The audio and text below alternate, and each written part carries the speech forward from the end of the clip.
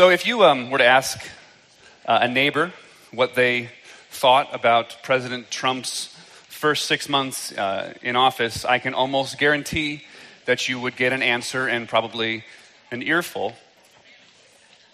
Or if you asked a sports fan friend what they thought about the Golden State Warriors winning the NBA Finals, because there's what one person thinks. Because they stacked their already starstruck team with another all-star last summer, I'm sure you would get another earful. But if you were to ask a neighbor what they thought about neighbors moving in together, or what they thought about the morality of the gay pride parade last weekend, you might hear the oft-quoted words of Jesus where he says, "Judge not lest you be judged." Or a comment that will remember the Bible tells us that we should not judge. I remember one time years ago, I watched a friend just treat someone awfully. I was helping him move, and he had his moving truck parked at the end of this alley. And the alley to get there was two 90-degree, really sharp turns. And the trash truck came all the way around the corner behind him, picking up all these cans of trash, and asked my friend if he would move.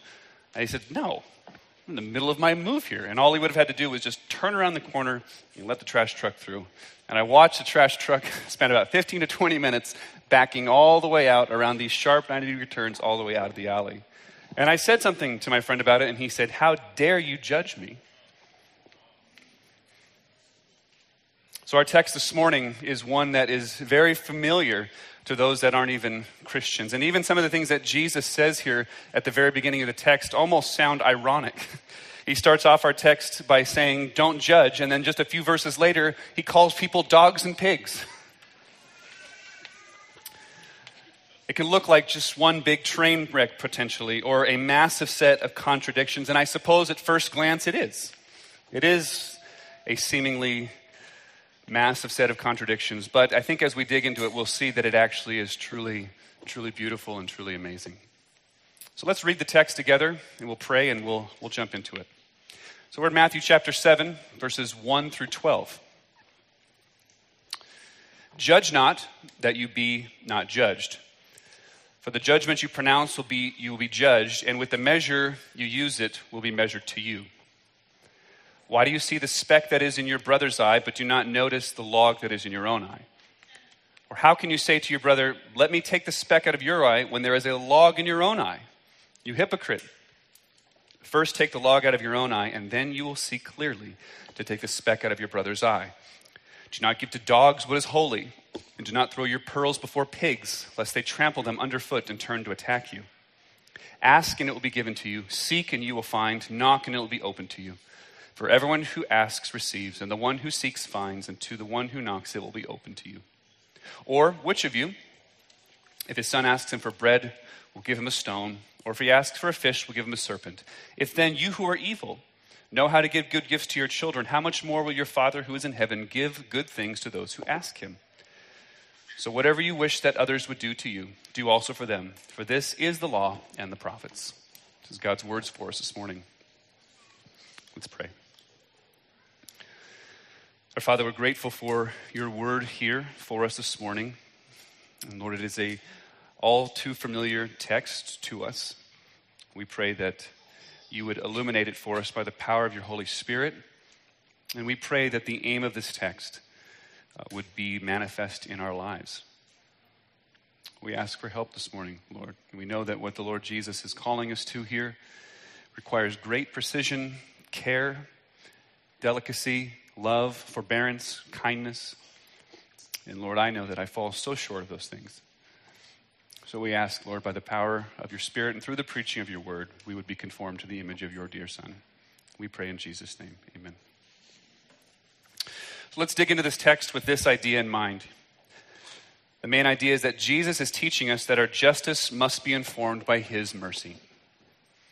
Our justice must be informed by his mercy. And we'll unpack that under three headings: judging inside with mercy, reaching outside with mercy, and praying for mercy. Judging inside with mercy, reaching out with mercy, and praying for mercy. So two groups of people are listed for us, I would suggest, in verses 1 to 6. First is the Christian community. I'd say that's verses 1 to 5. It's addressing us and primarily telling us how we ought relate with one another. And then verse 6 is those that are outside the community. I'll explain that to us. And then the prayer to apply it is verses 7 through 12 or 7 through 11. First, judging inside with mercy. So let's just simply start at looking at this principle that's given to us in verse 1, and then we'll apply it. Judging inside with mercy. Verse 1 says, do not judge. What does this mean? Well, anytime you're looking at a word, you need to realize that there's a range of meaning for that word. There's a lexical range for what that word could potentially mean, and that's true for any language. So the same is true for the word judge. An example is another word that we often talk about in the Greek. It's the word parakaleo, which on one side can mean to simply come alongside someone and have compassion. But in other contexts, the range of the word could also mean to strongly rebuke. So depending on the context and depending on the situation, the word has a wide range of meaning. And the same is true here for us about the word judge. On the one hand, the word can simply mean to assess or gauge.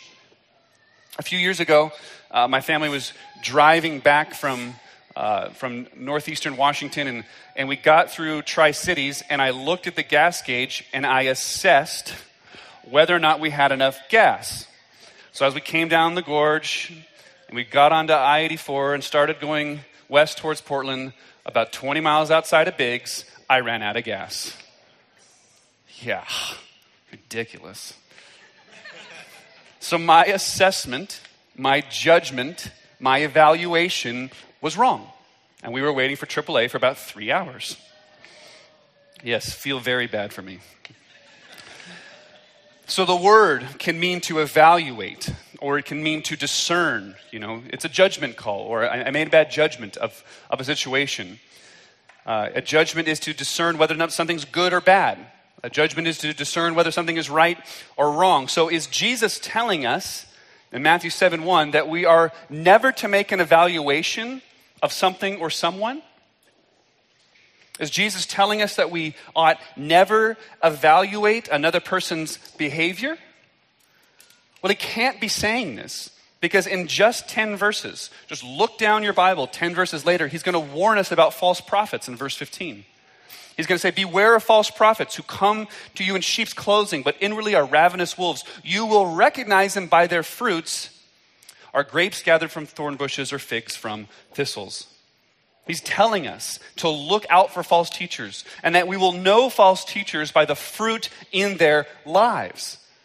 So he's telling us we're supposed to look at the fruit in a teacher's life, in my life, Severn's life, Chris's life, Matt's life, Dan's life, and you're supposed to assess it.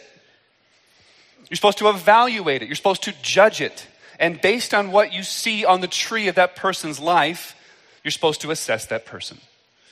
So Jesus can't be telling us that we're to withhold all kinds of assessments, judgments, and so on. So I'll give us this definition of what Jesus is not telling us to do, because in this sense it's saying to judge means to make a critical opinion. To make a critical opinion. Later in Matthew's gospel, Jesus will tell us in chapter 10, verse 16, behold, I am sending you out as sheep in the midst of wolves. So be wise as serpents and innocent as doves. Jesus doesn't mean to tell us don't evaluate behavior. Don't evaluate. Don't refrain from having a critical opinion of something. Most Americans anyway are very inconsistent with this principle of not judging. Because it tends to go like this. They say, you can't ever tell people what they're doing is wrong. But that in itself is a self-contradictory statement. Because you're saying that people that tell people they're wrong are wrong. Hope that makes sense. It's like this massive call to be tolerant, except you're not tolerant of people that are intolerant. It doesn't make sense. So what's the other range of this word then? What is Jesus saying? The other range of this word would suggest to judge with a sense of condemnation. To judge with a sense of condemnation. Or as one commentator put it, to snatch from God the verdict of the last day. to snatch from God the verdict of the last day. It's judging with an intent to hurt someone. It's judging with an intent to look down on someone. Or I think even better, it's judging with the intent of pushing someone out of your life. To make yourself feel superior. Romans 14:10, Paul the Apostle, he says, why do you pass judgment on your brother? Or why do you despise your brother? Another translation could say, why do you look down on your brother? So there's a kind of judging. There's a kind of judging that Jesus is after that is a condemning in nature. That's putting down in nature. That's seeking to do something for yourself in nature. So there's two options here that we must always ask ourselves. There's two options here. There's two categories of questions. The first category of question is, are you trying to get the relationship back in your judgment? Are you trying to show this person something that in their life that needs to be addressed for their sake? Or are you criticizing in order to punish? Criticizing in order to make this person feel bad, really just trying to get rid of them or to hurt them or to push them out of your life. There must be a desire in us to preserve the relationship, not simply to get rid of it. And that's the principle. That's the principle that this text is laying out for us. And this is crucial to us. It's crucial to us because the New Testament is telling us this is the entire way that the community of faith grows. Learning to approach one another. Learning to speak to one another with care and candor and gentleness for their sake. Paul will tell us, as some New Testament theologians have said, this verse is the centerpiece of New Testament discipleship, the one I'm about to read to you. It's Ephesians chapter 4, verse 15 through 16. It says, rather speaking the truth in love, we are to grow up in every way into him who is the head, into Christ. But the means that God has given us, the apostle is telling us in Ephesians 4, the means whereby we grow up into Christ, which is the aim of the Christian life, which is the aim of discipleship, to become like Jesus, to grow up into him as the head. The way that we do that, the means whereby we do that, is speaking the truth in love to one another. So it's absolutely critical that we understand what our Lord is after here in Matthew chapter 7, verses 1 through 12. He's not saying just withhold all judgments altogether and just walk through life together, never addressing one another. Rather, he's saying we need to learn that difficult, gentle, hard skill of confronting one another for their sake. So let's get this on the ground. On the ground, I think, is explained to us more in verses 3 through 5. Why do you see the speck that is in your brother's eye, but don't notice the log that's in your own? Or how can you say to your brother, let me take the speck out of your eye when there's a log in your own eye? You hypocrite. First take the log out of your own eye, and then you will see clearly to take the speck out of your brother's eye. Look, when you have a splinter in your eye, you can't see, right? You know, some of you've had that feeling before. There's a piece of sawdust or something. It makes your eyes water. You're blinking repeatedly. It's affecting your sight. You can't see very clearly at all. So the principle here is that the splinter or the speck is preventing you from seeing something clearly in your own life. The splinter or the speck in your eye is preventing you from seeing something clearly in your own life. Here's a couple of ways that I think this looks. When there's a sin in your life, a sin in your heart, a sin down in your soul, it affects other areas of your life. There's a besetting sin maybe. It's going to affect the other areas and aspects of your life, and maybe you don't see it. You know, the very nature of a blind spot means that you don't see it. And my friends, we all have blind spots. We all have specks in our eyes. We all have places in our life that we don't see clearly. We all have places in our lives that we don't see clearly, and it's affecting our judgment or it's affecting our outlook in other ways. It's indirectly affecting our lives. Look, maybe there's a difficulty in your marriage, and maybe there's a struggle to simply figure out why that is, but it's obvious to others though. It's obvious to others that the hours that you spent working away is having a deep effect on your life, on your wife rather. Or maybe the way that you talk about other people in front of her is affecting things. Or maybe your inattentiveness to her is affecting the state of your marriage. But you can't see it. You just see the outcome. You just know that there's a strain, there's a problem. You can't see clearly. Because the speck in your eye is causing your eyes to water, not see accurately. I would suggest another way that we don't see clearly, my friends. And oh, how often we do this is when we are offended. We do not see clearly when we are offended. When someone is offended, they walk around with their eyes watering, eyes itchy, almost unable to discern what is even right in front of them. The speck of offendedness deeply affects our judgments. It's kind of scary, actually. But we think that we can see something in someone else so clearly, we're certain that we understand this other person's motives, their actions, their behaviors. We're certain of it. And we're certain of it because we're offended. The speck of offendedness is deeply offending us, deeply confusing us. We're like a blind man that walks up to the Grand Canyon and only says, "Wow, it's hot outside." I know this happens. And I know it happens for certain because I know it happens to me. I have been offended at times and have been talking to my wife about it or to a brother about it, only to see my wife kind of look at me cross-eyed and say, "You're crazy. You're crazy. That person didn't think all those things that you just said they thought. They didn't think this. They didn't think this. They weren't trying to hurt you to the degree you thought they did. Your vision is so skewed right now that you're deeply judging all of their behaviors and actions. And then the tendency is to reevaluate and to sort of re-examine and walk through past actions. And we start reinterpreting things that were done 2 years ago, 18 months ago, 12 months ago, 6 months ago. And we begin to sort of build this image in our mind of this person. We just totally vilify them. It's a massive speck in our eye. And it's because of our own offendedness. Does this happen to you too? Am I off base here? Has this happened to you? Does this happen to you? Are you in the kind of place that it's happening to you right now? You just can't see this person clearly. You're just so certain. You're so certain they're out to get you. You're so certain that their motives are just completely rot through. My friends, the point of this text is that it requires outside judgment. It requires outside judgment. Our Lord's telling us if you have something in your eye, you need someone to help you get it out. We need people to show us.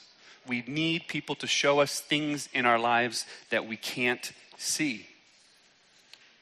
But conversely, my friends, we need people to tell us in such a way that requires to remove a splinter out of an eye. We first must give people license to do this, but we also must remember that it must be done with the utmost gentleness and care and kindness. What a principle. Jesus has so designed our lives that we need other people. But the analogy here says that it requires great care and precision. It's the kind of precision that's required to get a splinter out of an eye. You know, my kids, they just love to run around the backyard barefoot. I feel like I say, don't go in the fridge and put your shoes on more than any other phrase in my entire life. Put your shoes on, put your shoes on, put your shoes on. And they just love to run around. They run around in the bark dust. They run around on the deck. They run around. And they come inside all the time with these splinters in their feet. I'm just trying to care for them. I'm not trying to ruin their day. Because I know what happens. I know as soon as they put that little foot in my face and I come at it with a splinter, they recoil as if I just put like a machete to their toe. But wouldn't we be that way?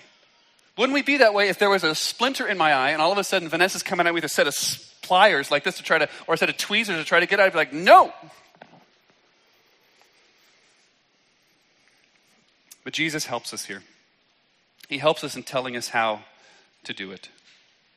Because he says that the person here that's talking has a 2x4 coming out of their eye. But they're looking at a speck that is in your own I think we normally know how we interpret this, that there's this massive level of hypocrisy, which is true. The text says, you hypocrite, first take the log out of your own eye. But I think the deeper principle for us here is that he's talking about people that are far more aware of their own flaws than other people's flaws. I mean, think about how a speck in your own eye would look to you from your own perspective. A speck in your own eye would be perceived by you as a log, as a 2x4 of sorts. It should look like a plank to you. I think it's part of what our Lord is suggesting to us. In other words, our sin should loom larger with us than it does in other people. And until it does, we won't be able to see others clearly either. The principle is simply, I know what's going on in my heart way more than I know what's going on in anyone else's. Even the people that are closest to me, my kids, my wife, my friends, I know what's going on in my heart 100, 1,000, 10,000 times better than what's going on in theirs. I do. I see that. I think that's why the apostle can say in 1 Timothy 1:15 that I am the chief of sinners. I don't think he's being unnecessarily hyperbolic. I think he's saying, I see my own sin clearly than I see anyone else's, so that I think I actually am the chief of sinners. He actually thinks it. Because he sees himself in a way that he can only see himself and he can never see another person. We know our hearts way more than anyone else's, but here is the point. There must be something really, really wrong with our hearts. Because the evidence is there of the gravity of our own situation, and yet we are so quick to turn and look to others. We know that we know ourselves 10,000 times better than other people. We know it. And yet there must be something deeply wrong with our hearts because we are so quick to go after the other person. And the point that Jesus is getting at here is that our sin must loom large with us first. The gravity of our own situation. And once we grapple and deal with the gravity of our own situation, then and only then will we be able to actually be of service to care for another person. Because as we grapple with our own depravity, our own fallenness from God, the wickedness and the inner recesses of our own heart, then and only then can we truly grasp the gospel of grace. The gospel of grace can come to weak and broken sinners. The gospel of grace said our Lord Jesus Christ loved you when you were at your utter worst. He came to you, he gave you life, he forgave you. You're now his. All the blessings of heaven are upon you. The clouds opened at Jesus' baptism, said, this is my son with whom I'm well pleased.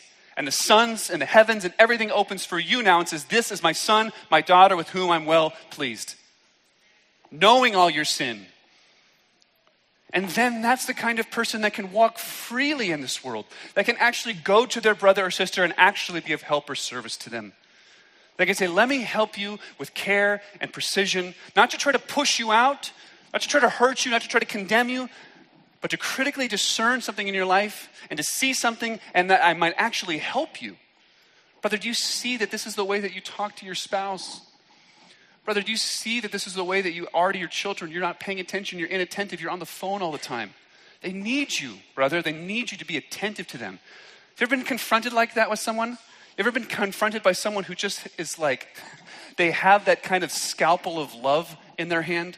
You just know the whole time that they love you and they care for you and that they're just slicing and dicing. And you're like, oh, I love this guy so much. People like that actually exist.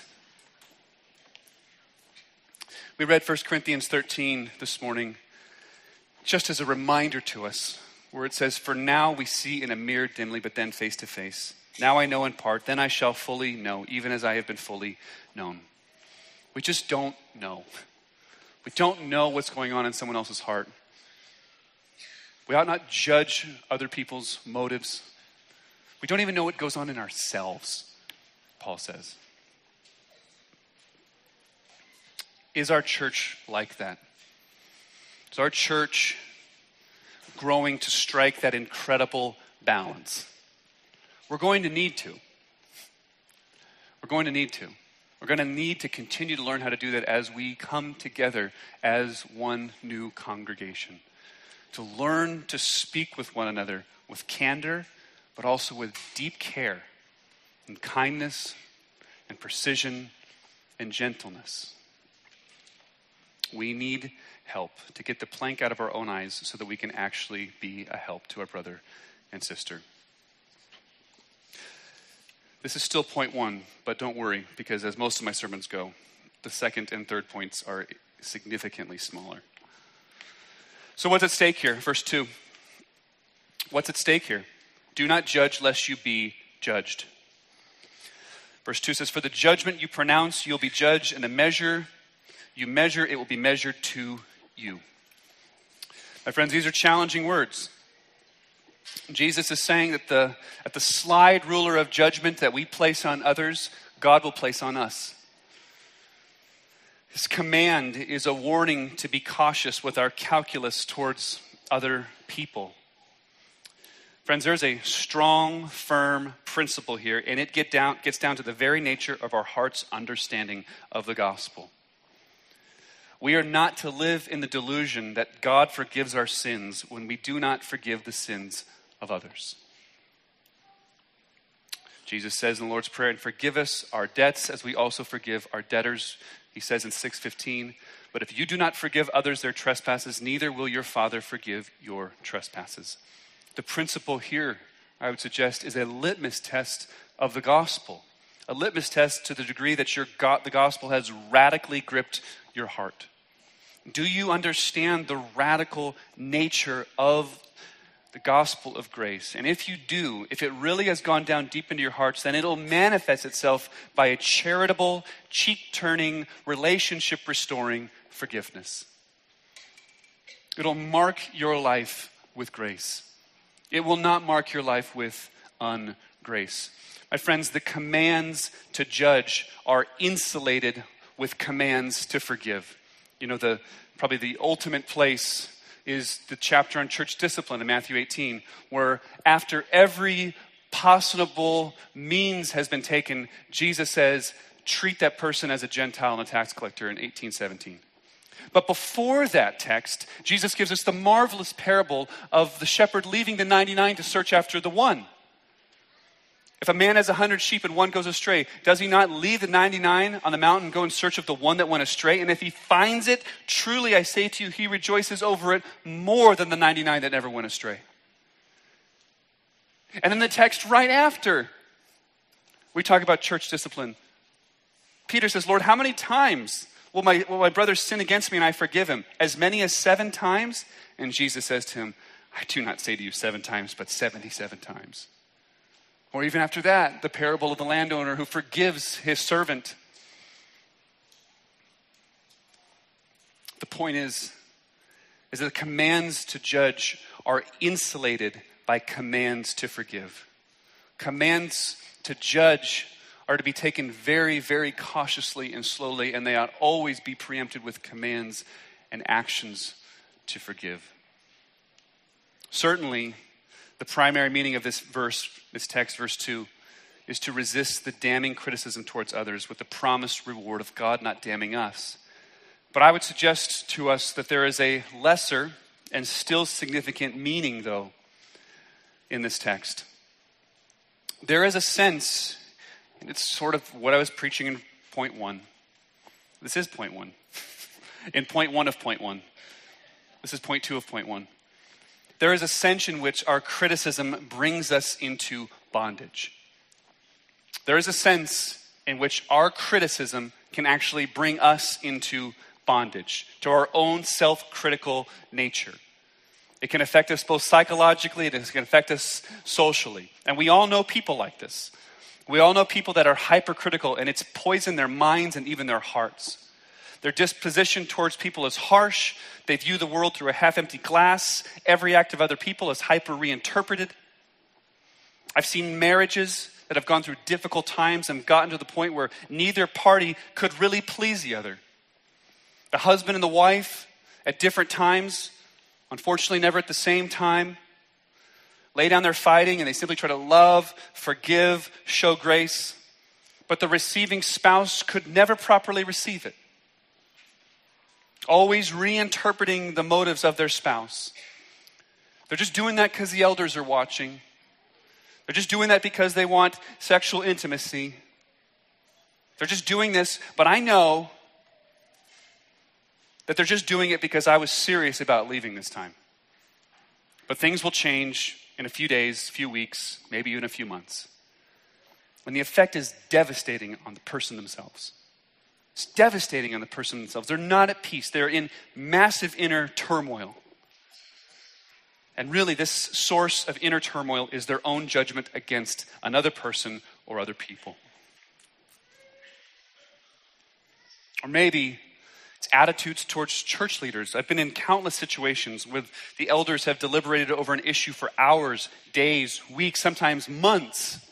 And a decision is made that seems best for the church, and then only to receive a letter or a note or a comment that devastatingly impugns our motives. God's word would have us see leadership as a kind gift from God to us. Leadership is a display of God's care for you and me. Hebrews 13:17, let them do this with joy, and not with groaning, for that would be of no advantage to you. Of no advantage to you at least means that it causes the leaders to not delight in shepherding you, and that's of no advantage to you. But I think there's another sense too. It's also of no advantage to you and no advantage to your own soul because you're in the state of often judging the motives of leaders. And you're creating a prison of your own making, and not truly embracing the gift of leadership that is God's good care for you. In both of these examples, marriage, leadership, friendship, workplace relationship, you name them. There's people that find themselves emotionally or psychologically in bondage, and it's a prison of their own making. The judgment with which you judge is coming back on your own head. But it also affects us socially. I think this is pretty easy to understand. It affects us socially because it's challenging. It's challenging to hang around and be around people that are constantly critical. It's just mentally and emotionally draining. The bottom line, to wrap up this first point, is that we need mercy in our judgment of each other. Look, are you grace or ungrace to people? Have you embraced the truth of the gospel? Do you see your own sin, and does it loom large in your own mind? And does it then help you to embrace the good news of our Lord Jesus Christ and allow you to graciously, carefully, cautiously, lovingly help your brother and sister to get the speck out of their eye? The second point, reach out with mercy. Look, we get to a weird, kind of an odd verse here, Matthew 7:6. It's a short parable about this pearl. And actually, both of the parables about pearls in Matthew's gospel are very short. I'm just going to read it to us one more time. Do not give dogs what is holy, and do not throw your pearls before pigs, lest they trample them underfoot and turn and attack you. Now, there's a lot of different ways that we could talk about this text, but I'm going to suggest to us one that I was meditating on this week.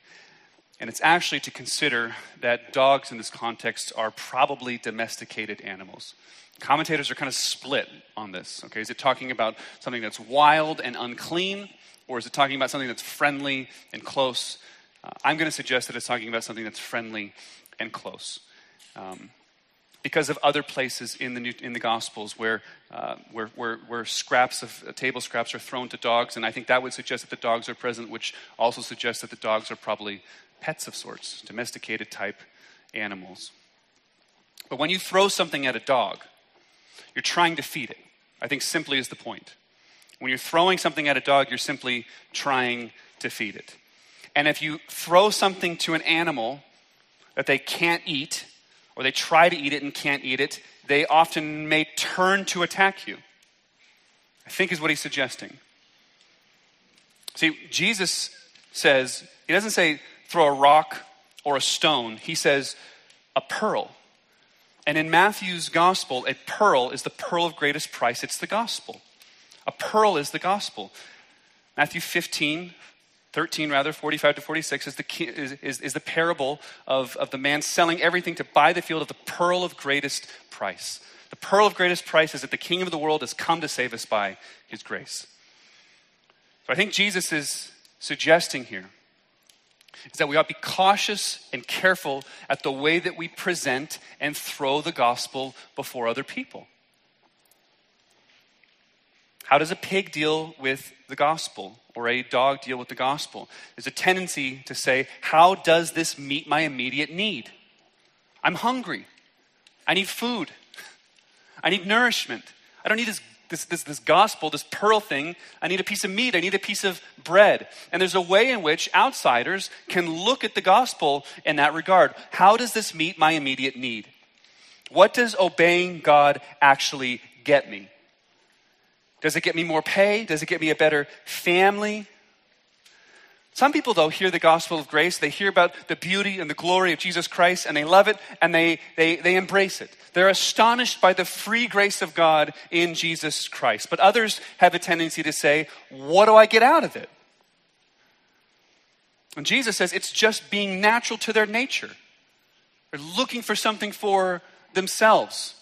They're just being natural to their nature. So when the gospel, the pearl of greatest price, is presented before them, they respond in attack. Why would you say that I'm a sinner in need of radical grace from God?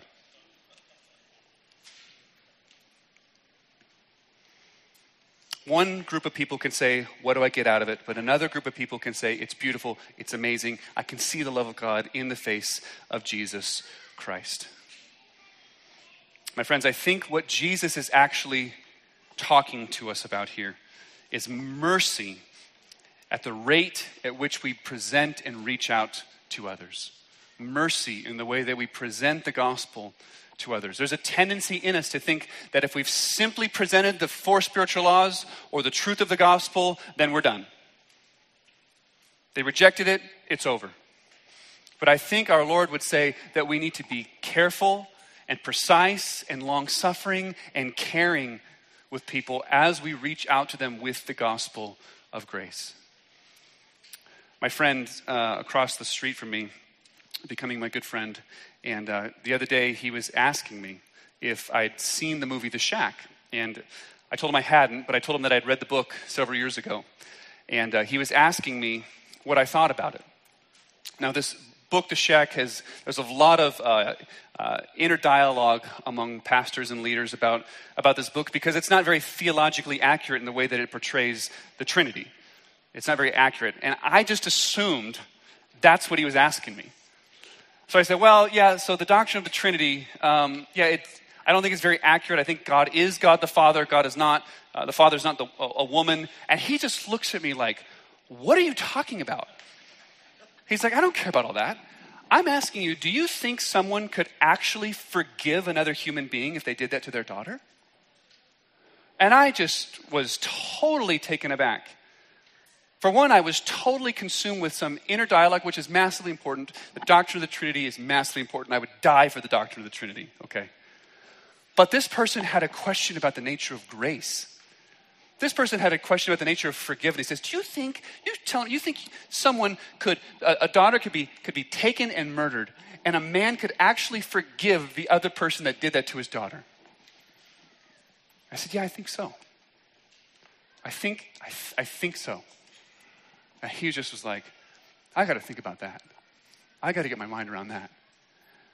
And then providentially, we're in this text this week to think about what does this friend of mine need, this growing friendship. He needs care, he needs mercy, he needs patience as we gently continue to communicate the gospel to him. Long obedience in the same direction. Not a tendency to just quickly drop something on people and then walk away. But the willingness to walk with people in evangelism for the long haul. Day in and day out. I think it's telling us, my friends, that we have a responsibility to be thoughtful in their development. We have a responsibility to be thoughtful and careful in their development. It's an encouragement towards patience in evangelism. Well, that's point 2, reach out with mercy. I'm going to just move along here. Point 3 is to pray for mercy. My friends, we've already had a longer teaching in prayer just a couple weeks ago. But I'm going to give us just a couple comments. I would suggest First of all, Jesus is telling us to pray. It's almost like he's begging us to pray. He's saying, ask, seek, and knock. And the next verse says, because if you ask, you'll be answered. If you seek, you'll find it. If you knock, the door will be open to you. He's saying, just ask, seek, and knock. He says it 6 times in the course of 2 verses. It almost comes off like he's just begging us to pray. Just pray, just ask me. I know you have all these needs. And I know you have a tendency to go talk to your wife about it or your friends about it or your coworkers about it. He's like, but just ask me, just tell me. Just ask me, just seek me, just knock. And I'll give it to you. And I would suggest to us that if we want the kind of relationships that we see in section 1 and 2, where we have mercy in our judgment towards insiders, and we have mercy in the way that we reach out, then those are the kinds of things that we should pray for in 7 through 11. I think that's primarily what Jesus is thinking about. Certainly this teaching on prayer vastly applies. But we ought to pray these kinds of prayers. We pray that we would see ourselves. Lord, help me see myself, the log in my own eyes. Lord, help me see the radical nature of the gospel. And then help me to truly and clearly see others, both those inside the community and those outside the community. Help me to do that, Lord. Help me to see myself, the pearl of greatest price. Help me to stop doing a cost-benefit analysis on everything, to stop complaining. Give me that kind of heart. We sang just the songs that our brother Severin picked today were so providential, the words in this text. We sang about the pearl of greatest price. Pray that, Lord, would you be the pearl of greatest price to us? Pray Psalm 84, that better is one day in your courts than thousands elsewhere. Pray Psalm 27:4, one thing I've asked of the Lord, that I might dwell in his temple, and I might gaze upon his beauty. Make that your prayer. Seek hard after that. Knock hard after that. Ask for that, my friends. And my friends, I'll leave you with this. At sometimes, we just can't avoid people trampling on us. We just can't. We can come with precision. We can pray this kind of prayer. We can check our own hearts. We can try to move and repent ourselves. And we can approach someone and they still trample us. They still can. But my friends, that is what happened to our Lord Jesus. He came truly perfect, truly merciful, truly loving, gentle, meek, and mild. And we rejected him. We trampled all over him. He came to meet our greatest need, and we rejected him. John's prologue will tell us that he came to his own, and his own did not receive it. Isaiah will tell us that we esteemed him not. We esteemed him stricken by God and afflicted. But he carried our sins, and he bore our iniquities, and upon him was laid the chastisement of us all.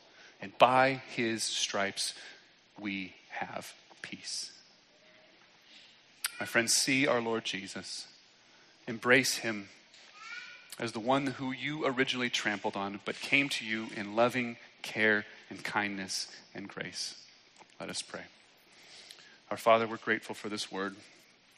And we pray that this word would be true among us as a people. God, help us to be this kind of people. We ask in Jesus' name, amen. Let us just reflect for the next few moments here how God would have you respond to the preaching of his word.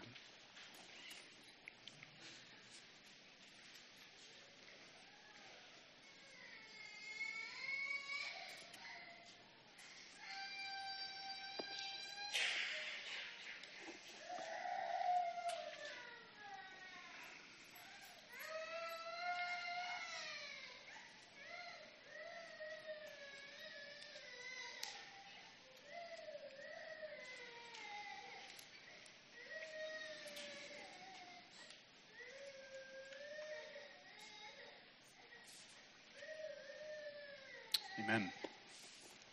We come now to celebrate the Lord's table together, where we remember every week the broken body and the poured out blood of our Lord Jesus for our sake. Tangible evidence that he was trampled underfoot by us so that we might be brought back to him. This table is open to all who have repented of their sins and trusted in Jesus Christ and been baptized. And if that describes you and you're visiting us from another fellowship, you are welcome to partake of the table with us. You can come up row by row and take the elements back to your seat, and we will take communion corporately in a few moments.